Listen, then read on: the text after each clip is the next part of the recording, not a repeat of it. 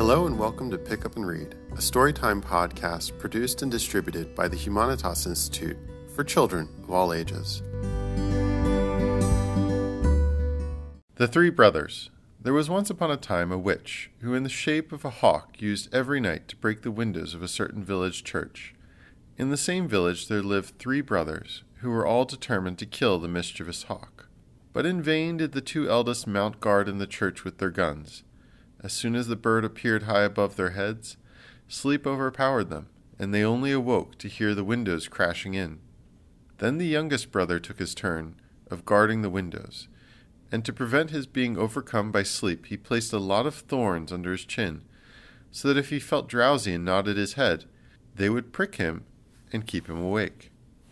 The moon was already risen, and it was as light as day, when suddenly he heard a fearful noise, and at the same time a terrible desire to sleep overpowered him. His eyelids closed, and his head sank on his shoulders, but the thorns ran into him, and were so painful that he awoke at once. He saw the hawk swooping down upon the church, and in a moment he had seized his gun and shot at the bird.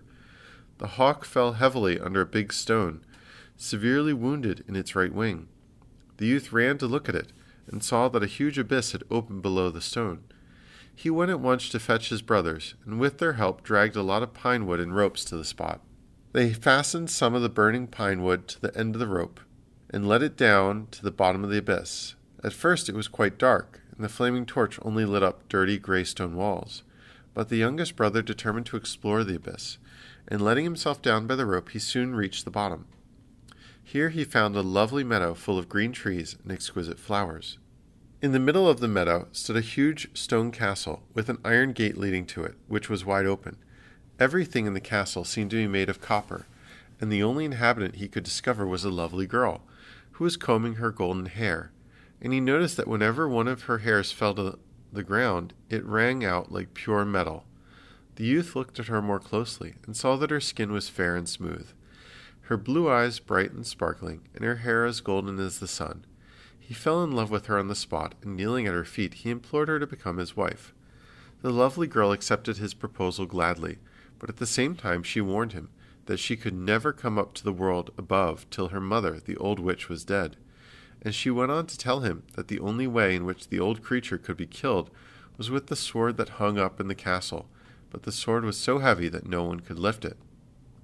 Then the youth went into a room in the castle where everything was made of silver, and here he found another beautiful girl, the sister of his bride. She was combing her silver hair, and every hair that fell on the ground rang out like pure metal. The second girl handed him the sword, but though he tried with all his strength, he could not lift it. At last the third sister came to him and gave him a drop of something to drink, which she said would give him the needful strength. He drank one drop, but still he could not lift the sword. Then he drank a second, and the sword began to move, but only after he had drunk a third drop was he able to swing the sword over his head. Then he hid himself in the castle and awaited the old witch's arrival. At last, as it was beginning to grow dark, she appeared. She swooped down upon a big apple tree, and after shaking some golden apples from it, she pounced down upon the earth. As soon as her feet touched the ground, she became transformed from a hawk into a woman.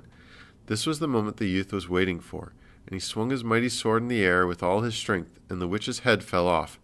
Without fear of any further danger, he packed up all the treasures of the castle into great chests, and gave his brothers a signal to pull them up out of the abyss. First the treasures were attached to the rope, and then the three lovely girls.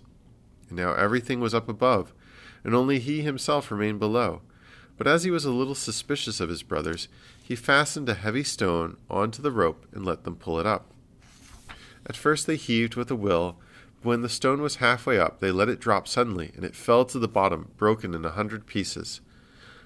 "So that's what would have happened to my bones had I trusted myself to them," said the youth sadly, and he began to cry bitterly, not because of the treasures, but because of the lovely girl with her swan-like neck and golden hair.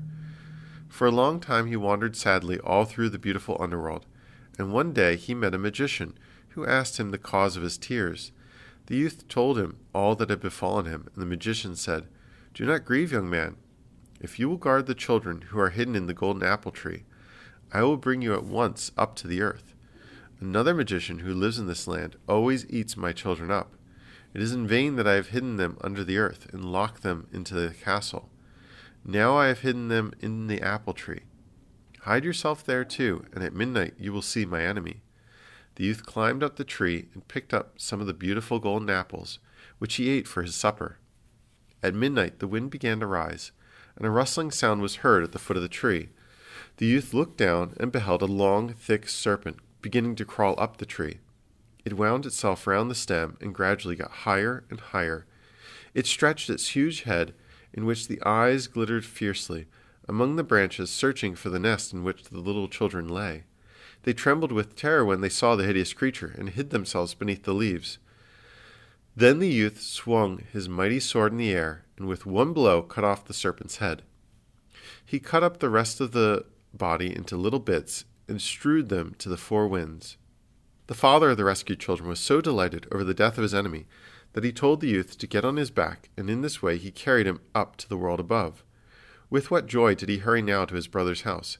He burst into a room where they were all assembled, but no one knew who he was. Only his bride, who was serving as cook to her sisters, recognized her lover at once.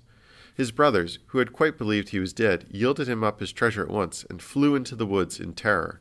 But the good youth forgave them all they had done, and divided his treasures with them. Then he built himself a big castle with golden windows, and there he lived happily with his golden-haired wife till the end of their lives.